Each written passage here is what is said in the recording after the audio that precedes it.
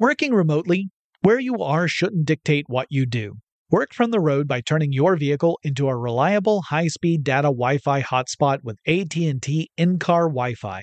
On the network that covers more roads than any other carrier, take your work on the road and AT&T will be there to keep you connected.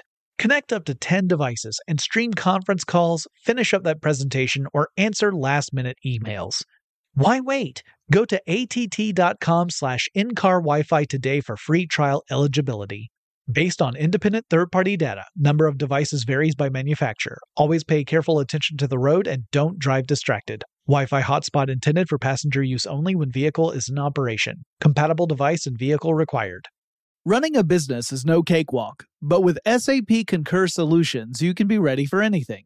You can manage travel, expenses, and AP all on one platform that's packed with AI and best practices, and that delivers it all through an easy, clear, I can't believe how simple that is experience. So, while not much can be done about that guy who never fails to burn the microwave popcorn and stink up the entire office, with SAP Concur, you can easily handle almost anything else.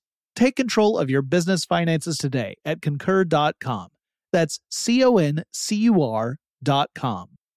Whether this is her first Mother's Day or her 40th, she deserves more. Shop tons of stunning on-trend jewelry for every budget at Diamonds Direct. Diamond fashion jewelry, beautiful birthstones, everyday pearls starting at just $200. Commemorate the real loves of her life with a gorgeous pendant featuring the birthstone of the one who made her mom. This Mother's Day, Diamonds Direct is everything you need to say thank you. Diamonds Direct, your love, our passion.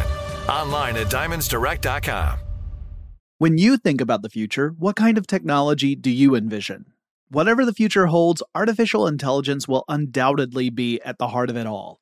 Join Graham Class as he hosts Season 2 of Technically Speaking, an Intel podcast, and hear from the minds transforming healthcare, retail, entertainment, personal computing, and more with the help of AI. Tune in every other Tuesday and explore the latest technology that's changing our world today and creating a more accessible tomorrow. Listen to Technically Speaking, an Intel podcast on the iHeartRadio app, Apple Podcasts, or wherever you get your podcasts. Get in touch with technology with Tech Stuff from HowStuffWorks.com. Hey there, everyone, and welcome to Tech Stuff. I'm Jonathan Strickland. And I'm Lauren Vogelbaum. And today we're going to take a look at the history of handheld video games and electronic games.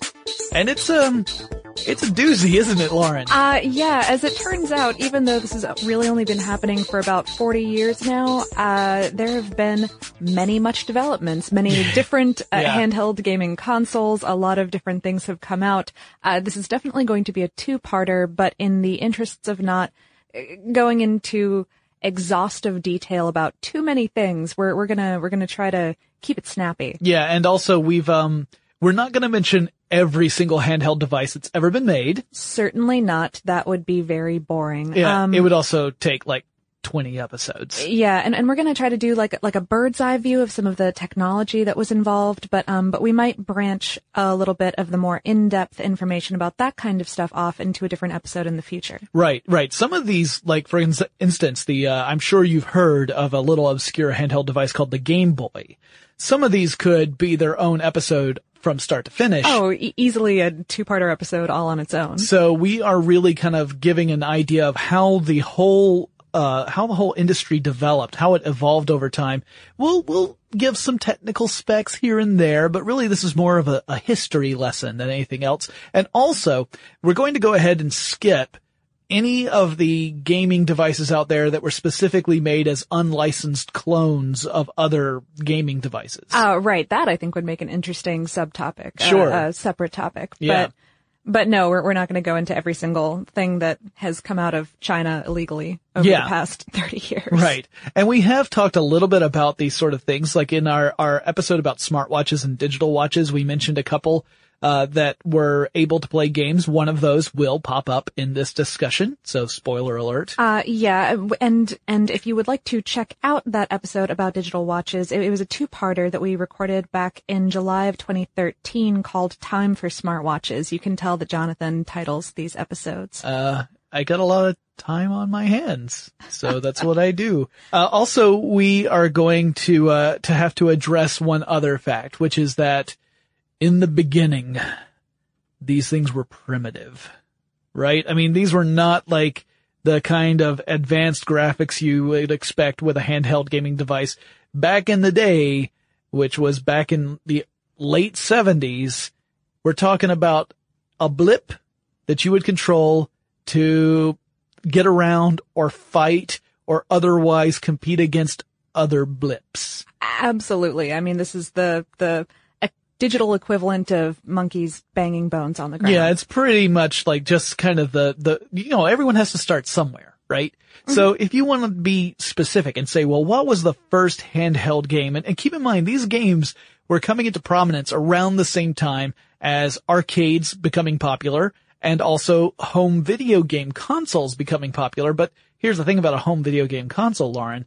It's not easy to carry around with you. No, especially not in that day when miniaturization was not so much a thing yet. Yeah, especially since, you don't want to carry a TV, especially a 1970s TV, around with you wherever you go so you can play this game. So these were a good alternative for people who wanted to have something on the go, especially, I'll tell you the best use case I know of. Parents who want to get their kids to shut up on long road trips. That's exactly what I was about to say. Yeah. Yes. So what was the very first handheld electronic game that we know of? It was actually by Mattel, which is crazy to me. And it was, Mattel Electronics Auto Race. Yep. And in fact, there are several different games that came out from Mattel. We'll talk about another one in just a second. And some people get the order a little mixed up, but if you were to get hold of one of these original handheld devices, and there are still some out there on eBay and, collectors love these things, on the back, copyright, 1976. And, it packed a wallop. It had 512 bytes of memory. That's a whole half a kilobyte. Yeah. That's what it had to work with. If you were to look at a model of these, we'll try and get some pictures together so that we can share them on social at some point. But this one in particular, it looks kind of like a big plastic brick that has, some switches and a little slider control on it. Mm-hmm. And if you were to look at the brick and look at the upper right hand side of the brick, there's a vertical strip that goes down that side. That would be 3 quote unquote lanes of traffic. And so your job was to drive a car, which in this case was a little red blip, and that car would gradually move up this vertical strip on that right side of the game console. And then these other smaller red blips would be coming down the lanes. Those represented oncoming traffic. And your job was to steer between those blips to try and get to the top of that little thin strip on the right side, and then you would reappear at the bottom. And you had to do this 4 times. If you could get all the way to the top 4 times, you made 4 quote unquote laps, and your score was how many seconds it took you to get there. So a lower score was better. And in fact, it had some other sophisticated controls. It had start and reset, but it was really on and off. And then it had a gear switch, which was gears 1 through 4, which really just meant that's how fast the oncoming blips would come at you. The higher the gear, the faster they would approach. And I actually watched a video of a guy saying, here's the strategy to this game. You position your thumb so that you do an upward motion that hits on and then immediately switches the gears from 1 to 4, because you couldn't just start in 4. You had to start in 1. Oh, okay. So if you could do it in one smooth motion, then you would immediately be in that 4th gear going as fast as you possibly can. And that's how you would cut down on your time. And they were making like times of 35 or 40 seconds and saying, I'm really bad at this game. And I'm thinking, it's a simple premise, but I don't think, I don't have the reflexes. Oh, sure. That sounds like my horror version of Frogger. The entire display was just red LED. Yep. And if you're thinking that this sounds like, well, that's only one game, how is this a portable gaming system? A lot of these early ones were a single game per system. Yeah. Just like the earliest game consoles for your home television set, like the Odyssey, that was essentially Pong. Right, might be like 10 different versions of Pong, but they're all ultimately Pong. Yeah, and it was just hard-coded directly onto the computer system. Exactly. So, and that was all it would ever do. Now, 1977 marks the debut of a second game from Mattel Electronics, and this is one that I've actually played.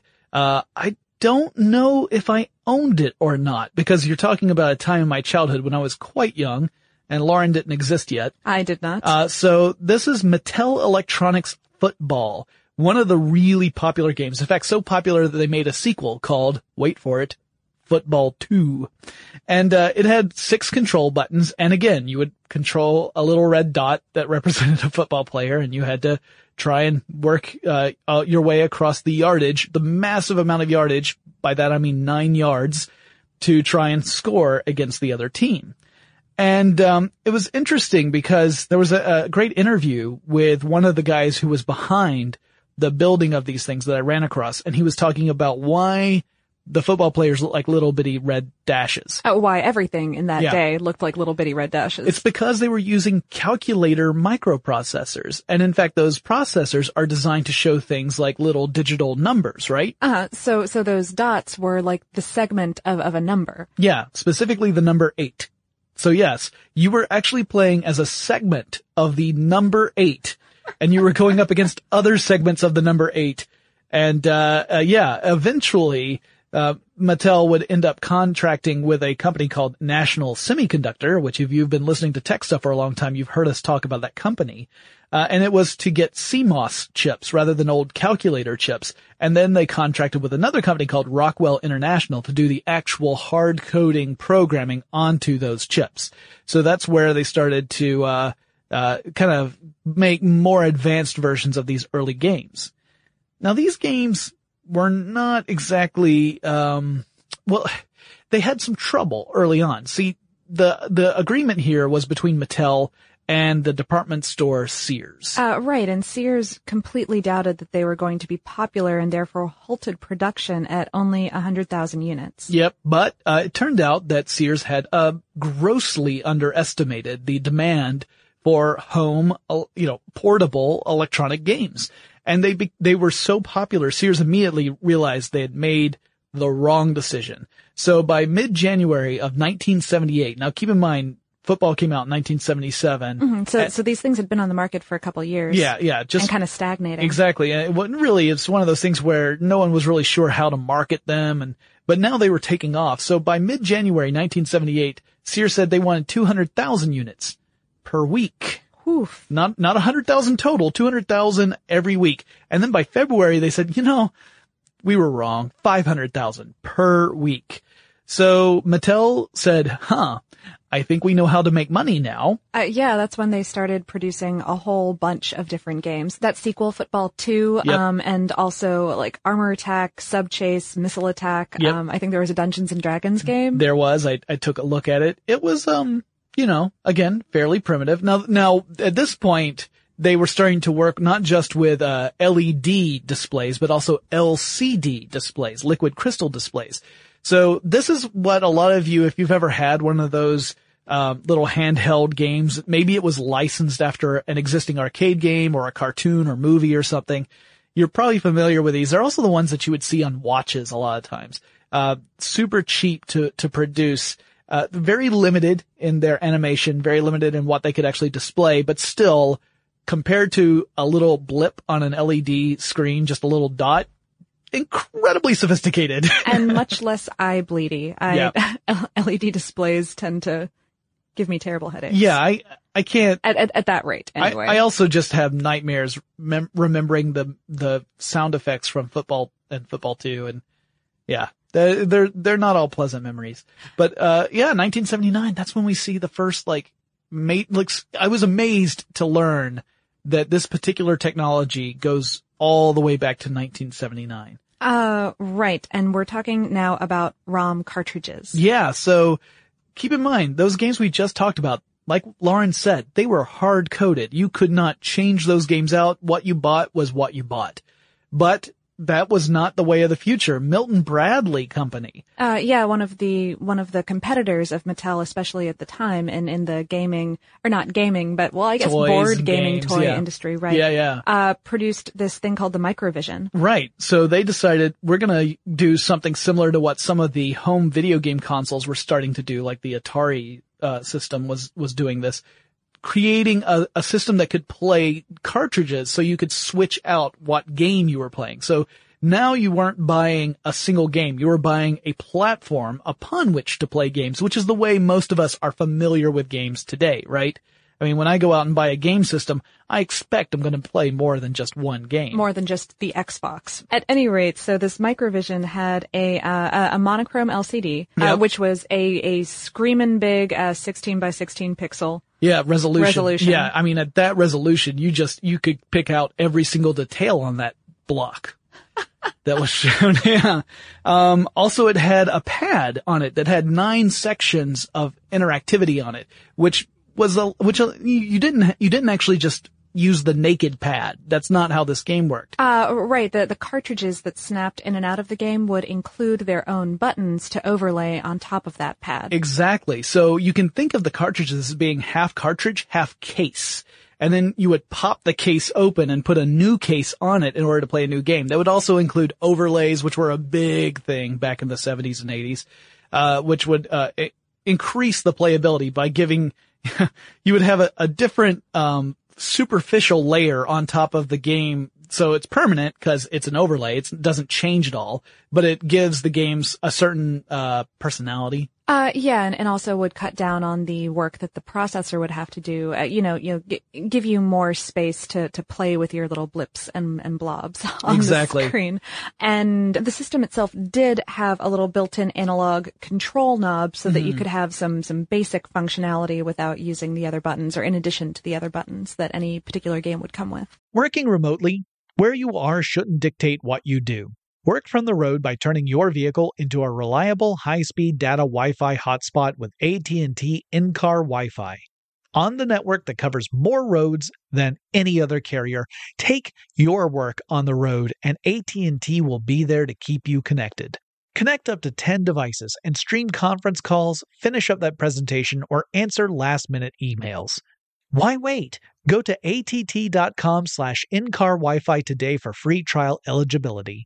Based on independent third-party data, number of devices varies by manufacturer. Always pay careful attention to the road and don't drive distracted. Wi-Fi hotspot intended for passenger use only when vehicle is in operation. Compatible device and vehicle required.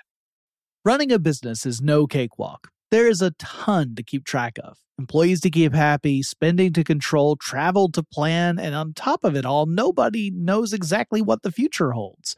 Your finance team always has to be ready to change. But with SAP Concur Solutions, you can be ready for anything. You can manage travel, expenses, and AP all on one platform that's packed with AI and best practices, and that delivers it all through an easy, clear, I can't believe how simple that is experience. And you can finally say goodbye to the costly mistakes and risks that come from manual work and spreadsheets. So, while not much can be done about that guy who never fails to burn the microwave popcorn and stink up the entire office, with SAP Concur, you can easily handle almost anything else. Take control of your business finances today at Concur.com. That's CONCUR.com. I'm Katya Adler, host of The Global Story. Over the last 25 years, I've covered conflicts in the Middle East, political and economic crises in Europe, drug cartels in Mexico. Now I'm covering the stories behind the news all over the world in conversation with those who break it. Join me Monday to Friday to find out what's happening, why, and what it all means. Follow The Global Story from the BBC wherever you listen to podcasts. When you think about the future, what kind of technology do you envision? Whatever the future holds, artificial intelligence will undoubtedly be at the heart of it all. Join Graham Class as he hosts Season 2 of Technically Speaking, an Intel podcast from Ruby Studio in partnership with Intel. Explore the future of technology that's rapidly evolving our world today with the help of AI. There is still so much work and research needed to fully understand the power and potential of AI. And Intel is at the forefront of implementing AI and revolutionary technology that's changing the world we live in for the better. In each episode, Graham interviews the minds transforming medicine and healthcare, retail, entertainment, personal computing, and more, while pioneering new uses for AI in these spaces. Tune in every other Tuesday and explore the latest technology that's changing our world today and creating a more accessible tomorrow. Listen to Technically Speaking, an Intel podcast on the iHeartRadio app, Apple Podcasts, or wherever you get your podcasts. Yeah, and I see here, I didn't actually see this note that you had added until just now, but I love this little caveat about how it had serious electronics problems, including a lack of proper Faraday insulation, which means that a static charge could render your microvision inoperable. Basically useless, or at least permanently damaged in a way that it would never come back from. Same sort of idea that when you're putting together a computer, you want to make sure that you discharge any static electricity. Yeah, so same, which makes sense, because when you took the cartridge off, then you have a naked platform right there. Yeah, so that would be, good tip. Thanks, Lauren. And that is probably one of the reasons why, even though the system was moderately popular, Milton Bradley did stop producing it only 2 or 3 years later in 1981. Furthermore, only 13 games were ever produced for the Microvision. Wait a minute. I only could find 12 games at my the 13th one was only available in European markets. Correct.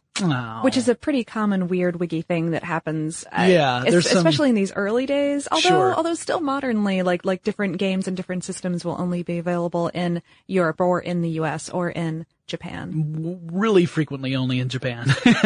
Yeah, you'll get entire systems that are available only in a single region, but even within the ones that span multiple regions, there are some titles. Sometimes game publishers say this title's never going to do well in X country for Y reasons, right? And until basically these days the internet proves them wrong and someone actually spends the money to port it over. Yeah, or pirate it. Well, more likely that right. one. So by now we're getting right into the very beginning of the 80s. And that's when we start seeing LCD technology becoming so cheap that LED displays become kind of a thing of the past. So, companies have already been kind of experimenting with it, but now it was something that they could do without having to charge huge amounts of money for relatively limited devices. So we start seeing better displays and fewer of those little blip ones, which, by the way, are still treasured by collectors. Absolutely. Yeah. Miniaturization was also reaching the point that we were seeing. It was a lot cheaper to produce things, and yeah, and it also meant that we could make smaller and smaller things. So you no longer had this giant bulky brick for everything, at least not anything that was basic. And it even led to one of the things we're going to talk about in just a second, the infamous digital watch games. Yes. So something you got to keep in mind is that this is the era where everybody got into this. Mattel had shown they had struck gold with this idea. Also, home consoles were very popular at this time. So it was a huge industry. Yeah, everyone was saying we got to get in on this. So here's just a quick list, and not even an exhaustive list, but a quick list of some game companies that got really famous for the handheld devices they produced, and you're probably going to recognize some of these names: Acclaim, Atari, Bandai, Casio, Coleco, Galoob, Kenner, Konami, Namco, Parker Brothers, Tandy, Texas Instruments, Tiger, and many, many more. I like that was alphabetized. Yeah, well, I took it from an alphabetized list, and I was too lazy to mix them up. In 1980, that's when we get the Casio Game 10, which was one of the watches we mentioned, I believe, in our digital watch, smartwatch episodes. Yeah, it was the first video game watch. It had a version of Space Invaders on it. Yes, and it was like 3 lines of dashes that you could shoot with your little dot. But again, you use buttons on the side of the watch to control your little ship and fight off against these Space Invaders, which again were just sort of dashes. Oh, and also, very important, it also told the time. Yes, important side note about this watch. Yeah. Also in 1980, Nintendo started releasing this entire series of hard-coded handheld video games called Game & Watch. Yeah. And the very first one was Ball. Yeah, really fancy. Yeah, you played as a juggler, which I appreciate, being a juggler myself. Sure. And the object, of course, was to keep multiple objects in the air and not let any of them drop. And you had two controls, which essentially controlled the juggler's arms. Two arms. Okay. Yeah. And that's one other thing I was going to mention also, was that these hard-coded games, you may wonder, how did they stick around long after we started getting these cartridge-based systems? One of the ways they stuck around is that they could have specific controls for that game that are unique. You know, not just your little direction pad and buttons. Sure. And you don't have to recode the buttons for it every time that you want to play a different game or learn a new controller schematic. Right. It's just that thing. And Exactly. It's specialized, so it's very specific. Yeah, so that way it ended up filling a niche that your generic, cartridge-based systems couldn't, because the game control's always going to be the same unless you buy some sort of crazy peripheral that can also plug into it. Anyway, the Game & Watch series was incredibly popular. They produced 60 different games under that brand. Only one of those was one you could not buy. It was actually a prize. You had to win it in a contest type thing. And they would release several different models of these over the years. Yes. Eventually, starting in 1982, they started releasing games that had two screens set up in this clamshell kind of thing that looks bloody exactly like the Nintendo DS, y'all. It really does. You look at this and you're like, huh, all the way back in 1982, they had this idea. And it was, it was one of those that ended up really paying off down the line. So they had a lot of different models, a lot of different designs. They also, they're under different names, like you have the silver, you had the gold, you had the multi-screen, etc. And then you had tabletop. And the tabletop, they introduced those in 1983. They look like teeny tiny arcade machines. So I had a friend who had, Pac-Man, I think. It was either Pac-Man or Donkey Kong, one of the two. But it looks like a little miniature arcade cabinet. That's adorable. It was probably Donkey Kong now that I think about it, because it's Nintendo. So yeah, it looked like a tiny little, arcade machine. So it's really a tabletop, not so much a handheld. But you could have held it in your hands. You just wouldn't be able to control both the joystick and the buttons very easily. But it was, again, one of those, they only produced 4. So Donkey Kong Jr., that's the one it was, because they didn't do Pac-Man. It was Donkey Kong Jr., Snoopy, Mario's Cement Factory, and Popeye. So, mostly notable because they had this very evocative form factor. Unfortunately, in 1983, that was also the year that the video game console industry crashed. Yeah, we all know the story. The market was flooded with games and game systems that ranged in quality from pretty good to abysmal.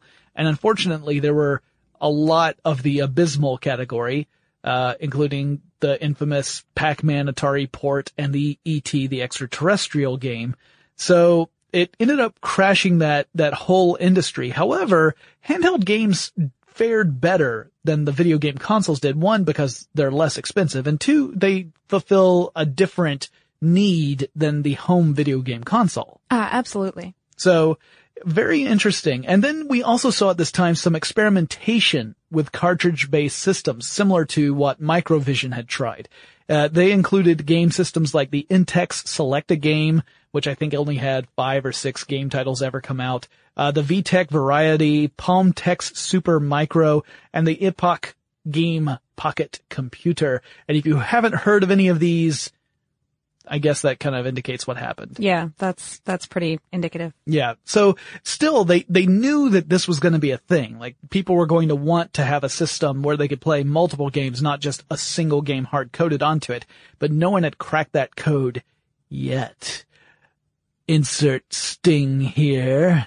But we'll talk about the system that did crack that code in just a moment. Before we do, let's take a quick break to thank our sponsor. Working remotely, where you are shouldn't dictate what you do. Work from the road by turning your vehicle into a reliable high-speed data Wi-Fi hotspot with AT&T in-car Wi-Fi. On the network that covers more roads than any other carrier, take your work on the road and AT&T will be there to keep you connected. Connect up to 10 devices and stream conference calls, finish up that presentation, or answer last-minute emails. Why wait? Go to att.com/in-car Wi-Fi today for free trial eligibility. Based on independent third-party data, number of devices varies by manufacturer. Always pay careful attention to the road and don't drive distracted. Wi-Fi hotspot intended for passenger use only when vehicle is in operation. Compatible device and vehicle required. Running a business is no cakewalk. There is a ton to keep track of. Employees to keep happy, spending to control, travel to plan, and on top of it all, nobody knows exactly what the future holds. Your finance team always has to be ready to change. But with SAP Concur Solutions, you can be ready for anything. You can manage travel, expenses, and AP all on one platform that's packed with AI and best practices, and that delivers it all through an easy, clear, I can't believe how simple that is experience. And you can finally say goodbye to the costly mistakes and risks that come from manual work and spreadsheets. So, while not much can be done about that guy who never fails to burn the microwave popcorn and stink up the entire office, with SAP Concur, you can easily handle almost anything else. Take control of your business finances today at Concur.com. That's CONCUR.com. From BBC Radio 4, Britain's biggest paranormal podcast is going on a road trip. I thought in that moment, oh my God, we've summoned something from this board. This is Uncanny USA. He says, somebody's in the house, and I screamed. Listen to Uncanny USA wherever you get your BBC podcasts, if you dare.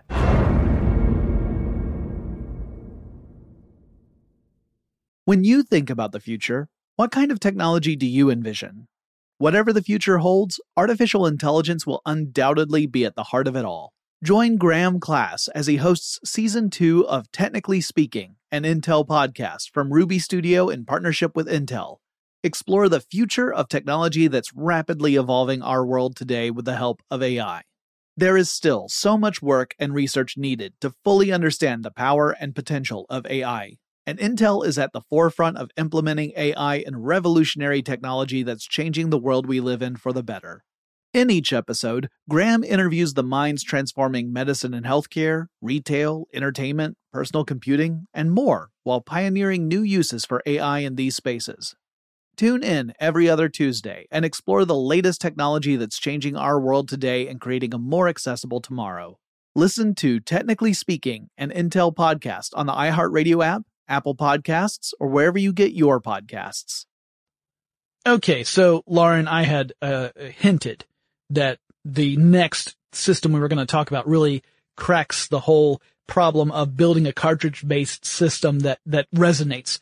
What was I talking about? You were probably talking about Nintendo's Game Boy. Oh boy, what? If you want to talk about cracking the code, Game Boy remains one of the top-selling consoles of all time. Period. Doesn't matter if you're talking handheld. I mean, if you're talking handheld, it is the top-selling. It is, absolutely. But even just video game consoles, it's still one of the top. Oh, yeah. And this came out in 1989, so we're skipping ahead a few years. There wasn't much development on the scene. Yeah, a lot of more of those hard-coded games we had talked about.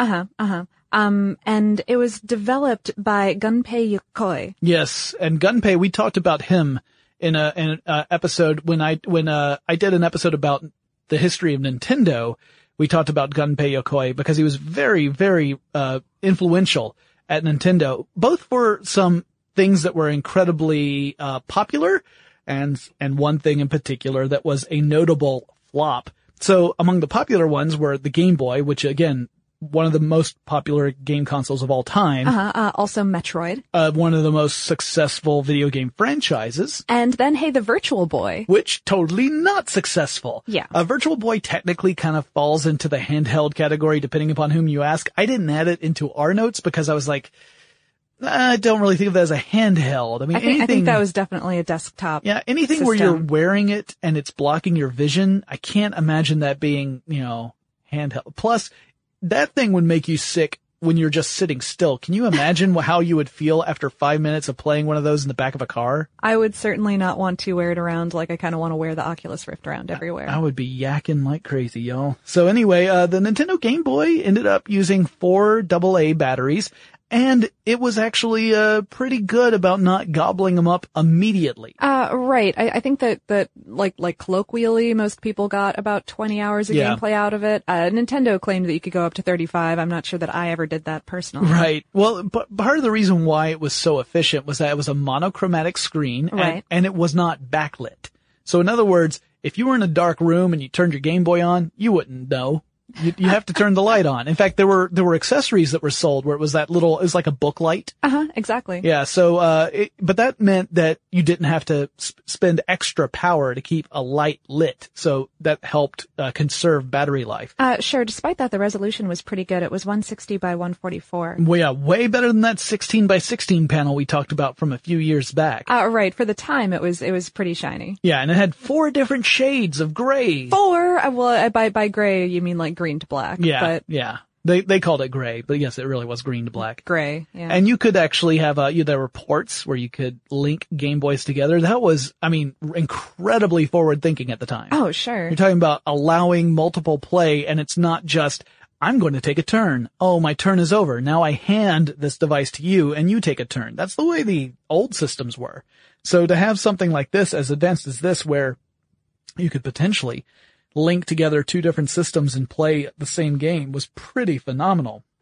Now, the original Game Boy, today, a lot of players call it the brick. It was pretty large. Yeah, and the way it was laid out, if you have never seen an original Game Boy, imagine a rectangle, and at the top of the rectangle is kind of a squarish screen, and below the screen is where you would find the directional pad and the 2 buttons. 2 game buttons. Yeah, the B and the A. And so, there were some problems with people playing for a long time and getting their hands kind of cramped up because the controls were right there below the screen and not to either side the way we're used to now. Mm-hmm. But, still very innovative. And I think it was the perfect storm in that there was a game paired with Game Boy that together it was an unstoppable force.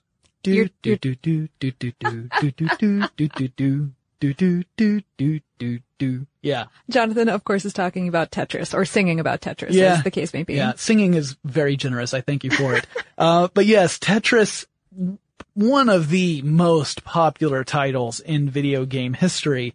And, we should do a podcast just about Tetris at some point. And I'm shocked that you have not already. Yeah. Well, we could never fit it in. Oh, no. At any rate, I even looked off, like what would have been off camera for that.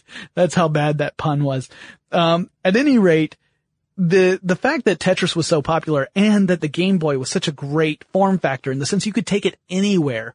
You have this incredibly addictive puzzle game, this incredibly portable platform. It was a perfect match. When I think Game Boy, that's the first game I think of. Oh, sure. I also think of some of the Mario games because those were really popular too, but Tetris is the one.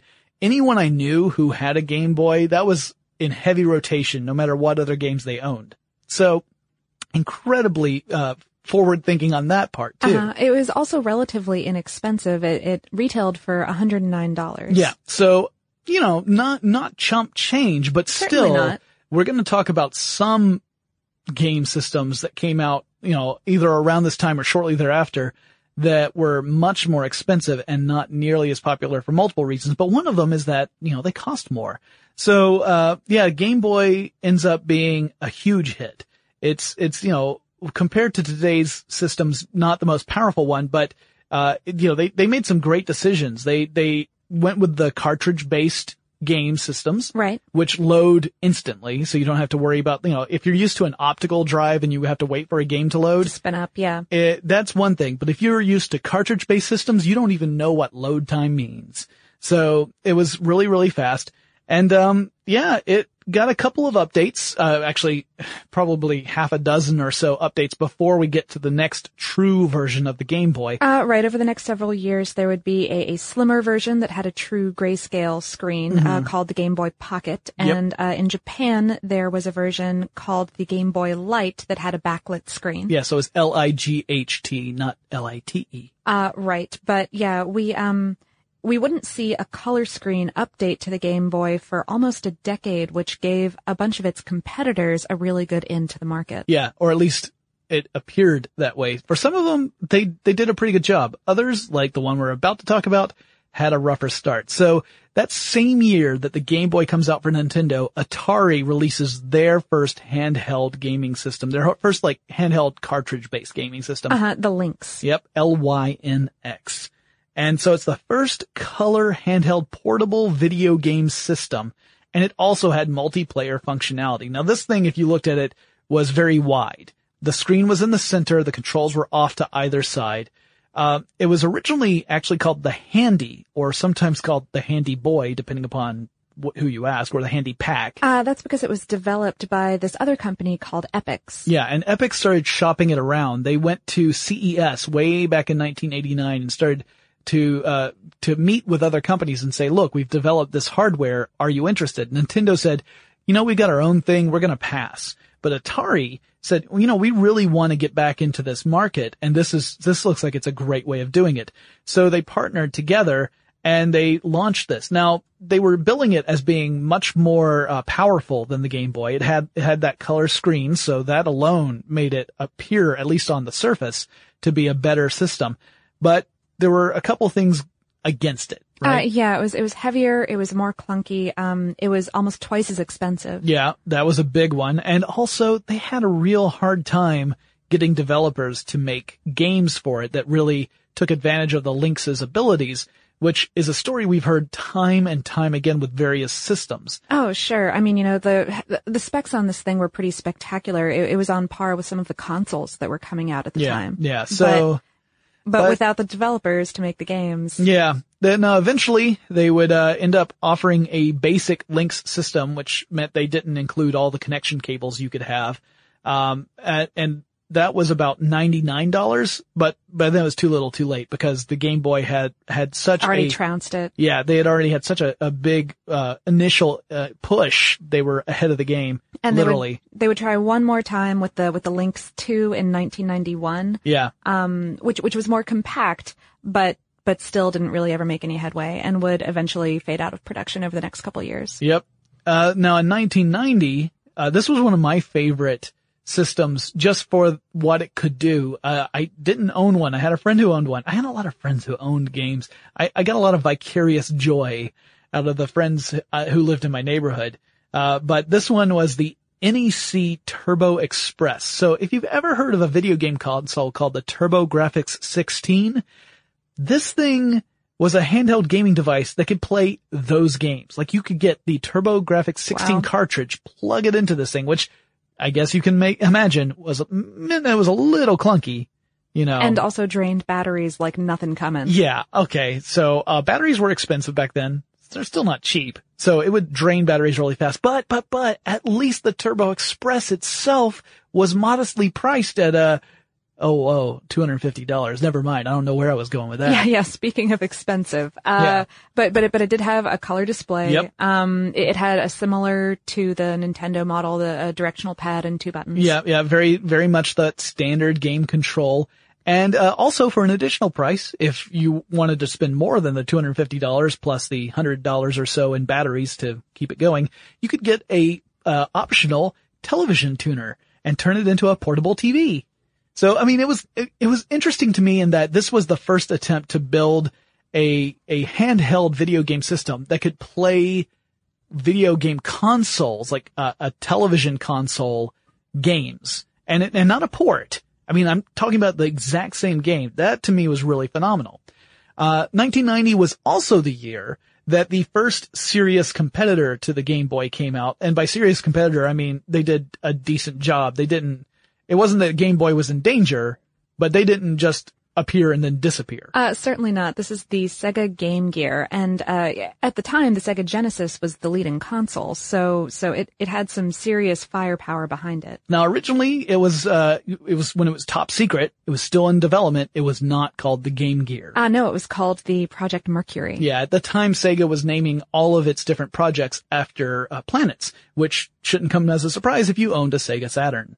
Oh, right. Yeah. Huh, yeah. indeed. So at Check launch, that out. yeah, it's kind of cool. I mean, I love finding out like Apple calls all their stuff after cats. Oh, or they used to. But okay, so this one cost less than the Turbo Express. It was not they were trying really hard to kind of be competitive in that same space as the Game Boy. It was more expensive than a Game Boy because it was at $149 when it launched. But that's not as much crazy as $250. Certainly it was $100 less than the Turbo Express. Yeah, it had that color screen. It was cartridge based. Yep. It came with a single game, a kind of replicant of Tetris, Columns, if you remember that. Yeah, one. it was a puzzle based game. So it was clear they saw Game Boy and its success with Tetris and said, let's make sure we pair this with a puzzle game so we can get all those casual gamers hooked, and then we have a license to print money. Yeah. And actually they did, like I said, pretty well. They ended up producing more than 250 games over the lifetime of the Game Gear. Which was up until 1997. Yeah. Now, just like the Game Boy, we didn't mention this, but the Game Boy and the Game Gear both could produce stereo sound, but only if you plugged in headphones, because they only had a single speaker. Yeah. So, very similar in some ways to the Game Boy, and it was a good competitor against the Game Boy. However, the Game Boy eventually just wins out over the fact that it had an incredible library of games that just grew year over year. And just, again, that price point seemed to be a magic spot. Now, speaking of magic spots, we're gonna wrap up this particular episode right here, because we've got so much more to talk about. I mean, we just got into the 1990s, and we've got a lot of different amazing video game consoles and a couple of phenomenal flops that we're going to be talking about in the next episode. But if you guys have any suggestions for future episodes, whether it be about a specific game system or some other piece of technology or a person that you really want to hear more about. Certainly. If any of these have piqued your interest and you really want an entire episode about just that thing, let us know. Send us an email. Our address is techstuff@discovery.com, or drop us a line on the numerous social networks where we make ourselves at home and kick off our shoes and say, come on over and sit a spell. That would include Facebook, Twitter, and Tumblr. Our handle at all three is TechStuffHSW, and Lauren and I will talk to you again really soon. For more on this and thousands of other topics, visit HowStuffWorks.com.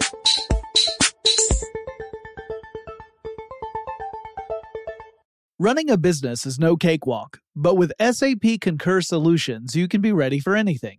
You can manage travel, expenses, and AP all on one platform that's packed with AI and best practices, and that delivers it all through an easy, clear, I can't believe how simple that is experience. So, while not much can be done about that guy who never fails to burn the microwave popcorn and stink up the entire office, with SAP Concur, you can easily handle almost anything else. Take control of your business finances today at Concur.com. That's CONCUR.com. From BBC Radio 4, Britain's biggest paranormal podcast is going on a road trip. I thought in that moment, oh my God, we've summoned something from this board. This is Uncanny USA. He says, somebody's in the house, and I screamed. Listen to Uncanny USA wherever you get your BBC podcasts, if you dare.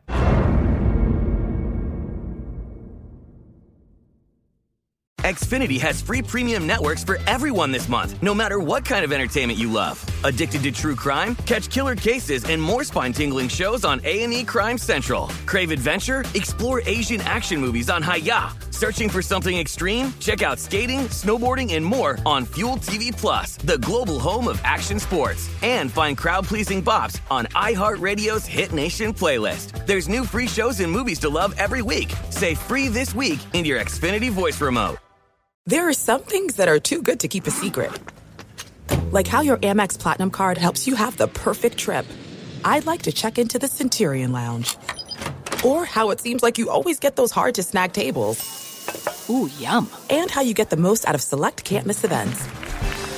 With access to the Centurion Lounge, Resi Priority Notified, and Amex card member benefits at select events, you'll have to share. That's the powerful backing of American Express. Terms apply. Learn more at americanexpress.com/withAmex.